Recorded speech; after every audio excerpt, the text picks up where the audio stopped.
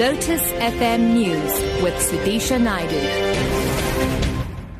It's 10 o'clock. Good morning. A suspected hijacker has been shot dead after a high-speed chase and shootout with the police in Chatsworth, south of Durban.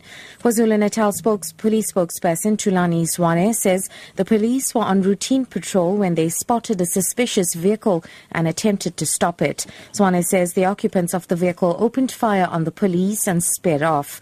The police gave chase and returned fire, fatally wounding one suspect. Zwane says one suspect was arrested and another fled the scene. This morning, the members from Bayview SAPS were patrolling around their area, trying to prevent or curb the hijacking that are taking place in their area. While they were patrolling, it is alleged that they saw a VW Polo driving in a high speed in the area.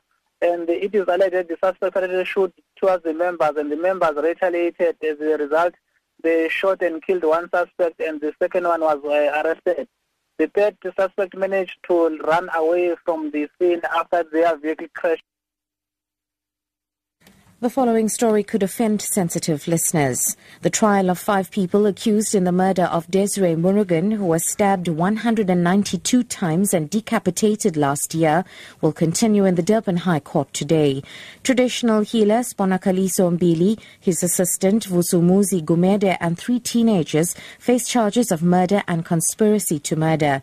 A 17-year-old state witness who was arrested along with the accused last year testified yesterday. He told the court that Mbili had promised to pay them 2 million rand after completing the ritual.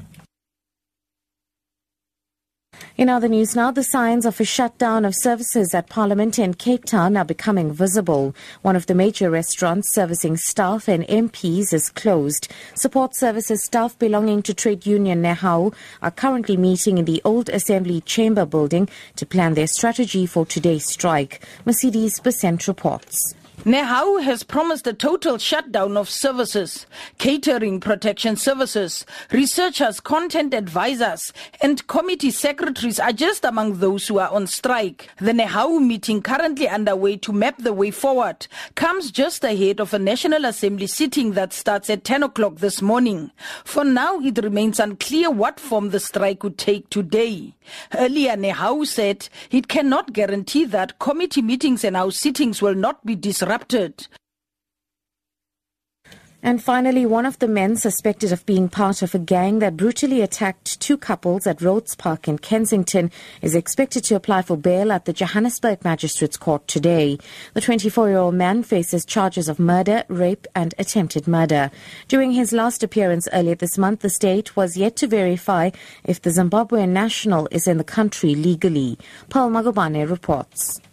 The 24-year-old suspect is said to have been part of a gang of 12 men who attacked 2 couples at the Rhodes Park. It's alleged that they accosted the couples, beat the 2 men before stripping them and tying their hands and feet with their clothes before throwing them in the lake, where they drowned. One of the women was raped, while the other escaped without any physical harm. The 24-year-old was the first suspect to be arrested at the end of October this year. His lawyer, Dumisani Mabunda, said they would have all his documents ready as the suspect intended to apply for bail.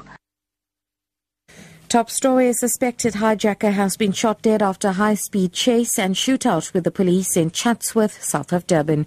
For Lotus FM News, I'm Sudisha Naidu. I'll be back at 11. We have funeral announcements. The funeral service of Ramu Supasad of Harry Smith, formerly of Durban, will take place today. The body will lie in state at the Clare State Crematorium Hall from 11 to 2:30. Cremations at 3 p.m. The funeral service of Taramati Bedesi of 73 Croftvale Place in Phoenix takes place today. The body will lie in state at the residence until 12, proceeding to the Clare State Crematorium for cremation at 20 to 2. And the funeral service of Rabinand Ramsarup, also known as Robbie, of 14 Etna Place in Bombay Heights, Pietermaritzburg, takes place today. The body will lie in state at the Mahatma Gandhi Cultural Centre on Royston Road in Mountain Rise from 11 to 2:30, proceeding to the Mountain Rise Crematorium. Our sincere condolences goes out to the grieving families. Shavika Pillay on Lotus FM.